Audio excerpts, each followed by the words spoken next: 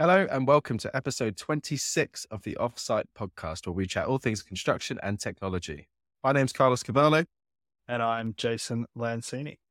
So today, I recently read through, Jason, one of your posts on LinkedIn, which are doing quite well at the moment, I have to admit. And I think as we're a tech-focused pod, we've gone quite heavy into planning recently. So I thought, let's actually focus on technology. And one of your posts was kind of focused on giving some context to what you describe as a fragmented construction tech sort of landscape. So I think that's something we can dig into. And I guess to frame it, let's have a think about what contractors actually think they want in terms of technology for those organizations. And I guess if we go back 5 years ago, most contractors, I'd probably say without hesitation, wanted that sort of one-stop shop, a suite of tools from a big player like Autodesk. If you think about why, it's one purchase, it's quite simple, and it sort of ticks lots of boxes, and it's like the easy thing to do. And I think now there is a bit of a shift towards contractors wanting like best-in-class products and are willing to move away from these big suites. It's not exactly easy to do that, but there is that sort of willingness. How are you feeling about that? I guess from the context of the Australian market. Well, I guess, thank you for referencing or reading my, one of my posts. That's one person that did. That's good. Yeah. Someone has to. Exactly.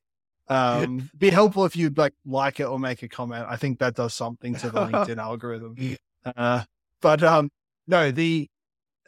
Would you agree that it is fragmented? I do not envy being in certain positions within a contractor where you've got like countless vendors trying to convince them that they solve all their problems. Yeah. A lot of them don't solve problems. A lot of them can't communicate actually the problem they solve very well. It's like throwing spaghetti and seeing what sticks from a vendor point of view. And how you actually wade through that and make a decent decision. And obviously a decision isn't like a yes, no, it's pilots and processes and validating like with teams that things work and gives them what they need. It's a shit show really that you have to deal with. Yeah. And I think depending on who you're talking to at a contractor, what the industry wants is a totally different, you get different answers for different people. Like if you talk to a senior executive or you listen to them, we went into an event last year where a bunch of them were talking on stage where they're like, we want one thing to solve all the things that we need to do. We don't want to have to buy from a million different people. But I think a lot of that is like the result of a million different software vendors shouting at them to say this, or people within the business being like, we need this thing, then we need this thing. But I think if you talk to like someone on a project, they want something that makes their life easier. That's like, let's say best in class for the thing that they need to do. And so I think what people really want is like what we have and the way that we as like a software company choose the tools that we use. It's all about context. So like in certain circumstances, we've built or bought whole suite of tools. And in other cases, we have best in class. And when I'm doing something, I want to have the information that helps me do that thing from those other tools available wherever I am. It's like an example in construction would be, let's say I'm updating let's go back to just planning because it's what's in my head. But like you're updating your plan for the week as an engineer. Well, obviously you want to know how much of a certain gravel or quantity of something was installed in the last week. That doesn't have to come from the same system, but it has to be available in that system. And I think the sort of heuristic to think about what you need is like, imagine you were updating your spreadsheet for your plan. What other spreadsheets or emails do you have to open to do that thing? And it's just that information. You want that information to be available at the place that you're doing that job. And you could apply that to any, I guess, process that you might be doing on a day-to-day basis. I guess we like in the context of the web of apps that we use, a lot of those are like almost single click type integrations, which obviously makes things a lot easier. Like there's that core set of apps that just hooks into everything and that we haven't really seen that in construction. And I think that's Yeah. part of the We're like, problem. we're miles away from in like a maturity level. We're miles away from like making it easy to set up. But, you know, you might be updating some sales flow and you need to know like the latest email correspondence or the latest session that one of the customer success team might have had. And so it's like they're doing it in another app or another platform or whatever. Yeah. And it's about like understanding the workflows that people are doing, what context they need, and where the information lives within the business and making that available from here in there. And that can be through Yeah. one app that does everything. But if you look at other industries, it often requires some suite of tools that are a combination of maybe one big thing that's at the heart of everything, which you might class as like a construction management platform or something, and then a set of Yeah. best in class tools that integrate with that. Yeah. Touching back to like the contractor and I guess the process of picking and purchasing tools, you've also got obviously the completely different interests from projects and execs. And it's usually the execs making the big calls on like large purchases of software and then pushing it down on teams who are actually saying, this isn't what we need. It doesn't work for us. And it's really difficult. Like you can pilot software really well, but it's still hard to get that message, like that, the real message back up the tree as to what works, what doesn't work, and what should be taken into consideration. So there's a big sort of difference in drivers in terms of what execs want to achieve. And yeah, and it's construction's really unique in this context because it almost becomes like it's almost like a franchise. You've got the sort of, I think I've said this before, you've got this like head office and there's a bunch of projects. And in a lot of companies, they're like vertically integrated or somewhat integrated, where if you make some change, it's automatically changing for everyone. But in construction, you are essentially collections of lots of little businesses almost. And the head office isn't the like driver often. They're like providing a service to the projects. The projects are where the money's made. And so making change from a top down perspective in tools it's part of the reason I believe that like construction ranks so low on the like digital adoption charts that everyone sends out on LinkedIn. You probably, given you have seen a lot of my posts on LinkedIn, Carlos, you've probably seen a lot of other, there's always these charts showing like construction's the least, digitized industry. And part of it is like, if you are trying to make a change in the business from like a central perspective, you've got projects that are halfway through, you've got projects that are really behind, they're in dispute, you've got projects that are just starting up, but they're not quite like all the other projects. There's so many different like stakeholders and contexts. It's very hard, like you said, to make the change from like a top down approach for sure. for sure. If we pivot slightly and think about the vendors. So we've got this mass collection of software vendors who are trying to pitch solutions to every problem in construction. Every vendor goes through a process. You have an idea. The idea either comes from experience or through, I don't know, research. You then sort of build an MVP, you test it with someone, you find out it doesn't work, you iterate forever until you get something that you think you could sell and scale. And you can make mistakes along the way, like having a narrow pool of maybe feedback. You focus on like the wrong type of customer or project. You believe your own ideas are better than everyone else's and you end up with a product that no one wants. Do you think, like, how much is that driving the landscape that we have now? Do you think everyone goes, oh, look, it's so easy. There's so many products out there. I can do it better. Or do you think they are really all driven from like proper need in industry? Because a lot of these apps, you go on their website and you can't even work out what it is until you actually see it. And you go, oh, that's this, because the language is so like, yeah. Yeah. I would say that like if you were to take stock of where things are at the moment in the industry, there is a sort of grading of maturity of where vendors are, and like that's not a revolutionary statement. That's going to exist at any point in time. But you've got a couple of big platforms that are still, I guess, trying to find their total place. I don't know if I'm saying it the right way, but like it feels like they haven't got all the pieces that they want to fit into like, this is what the construction management solution is. They're like acquiring bits. They're trying to stitch bits on to what they have. There's a lot of shuffling of the deck of their offering, quite a lot.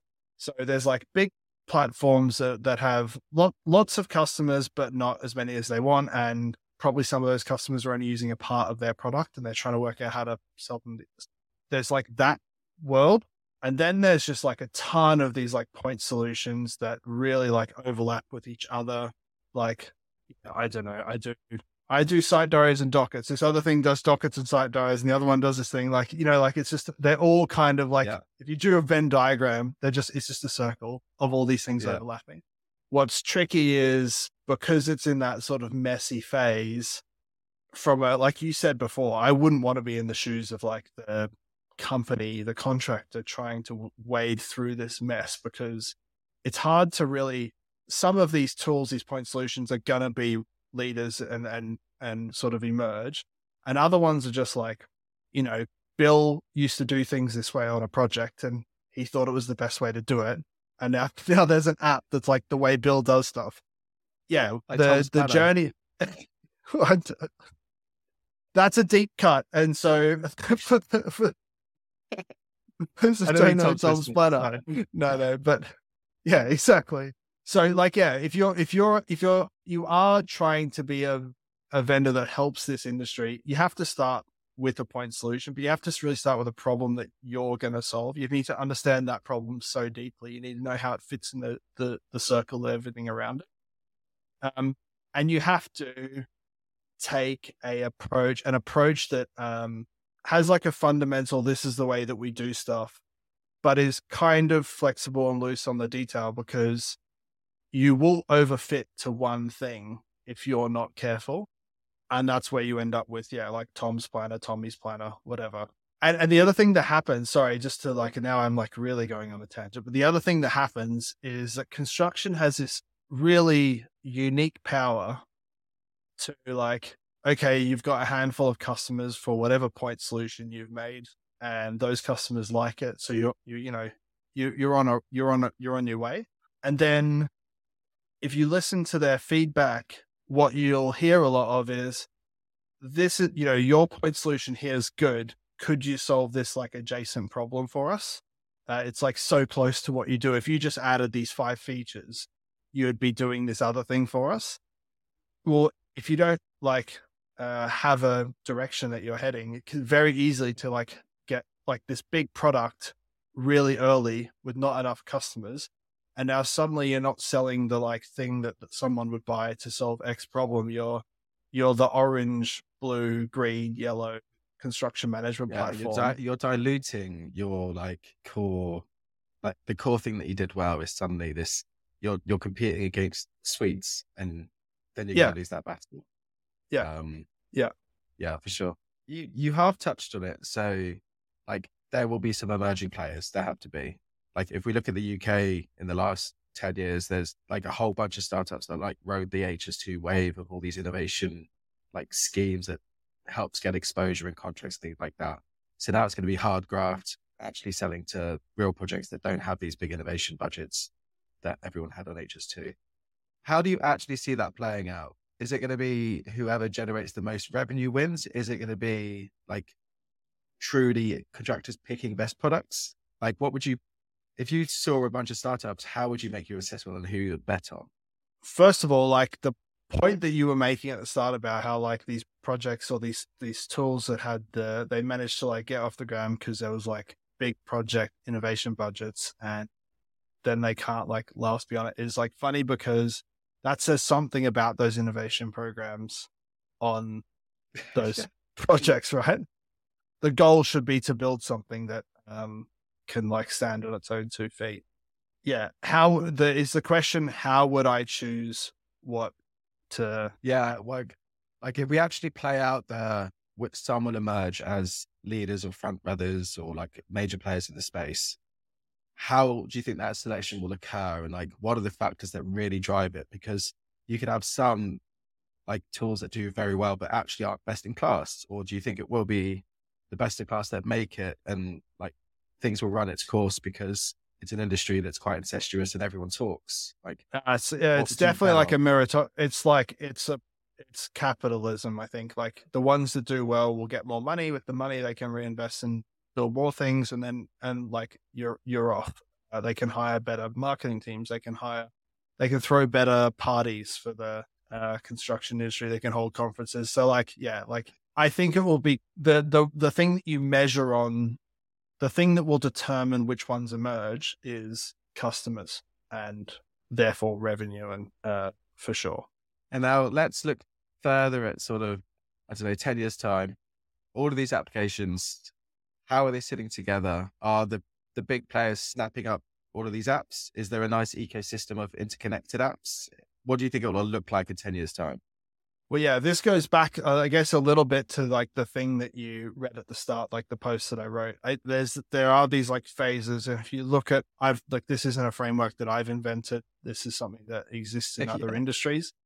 But you get this stage at the start where there's like apparently lots of opportunity to solve a million different problems. People start attacking those problems, one by one with lots and lots of little companies. Lots of overlap because each one tries to get, slightly bigger, and then they bump into each other. And at that point there, for the vendor, it's for the customer or the industry, it's really tricky. It's really tricky because there's so many people like shouting at you, buy me, buy me, buy me. There's no categories. And this is like one of the hardest things because, if we were trying to start a software company, Carlos, we'd need a CRM. We know we'd need a marketing automation platform. Well, these set of tools that you would or categories of things that you would need, and different products fit within those categories or branch across them.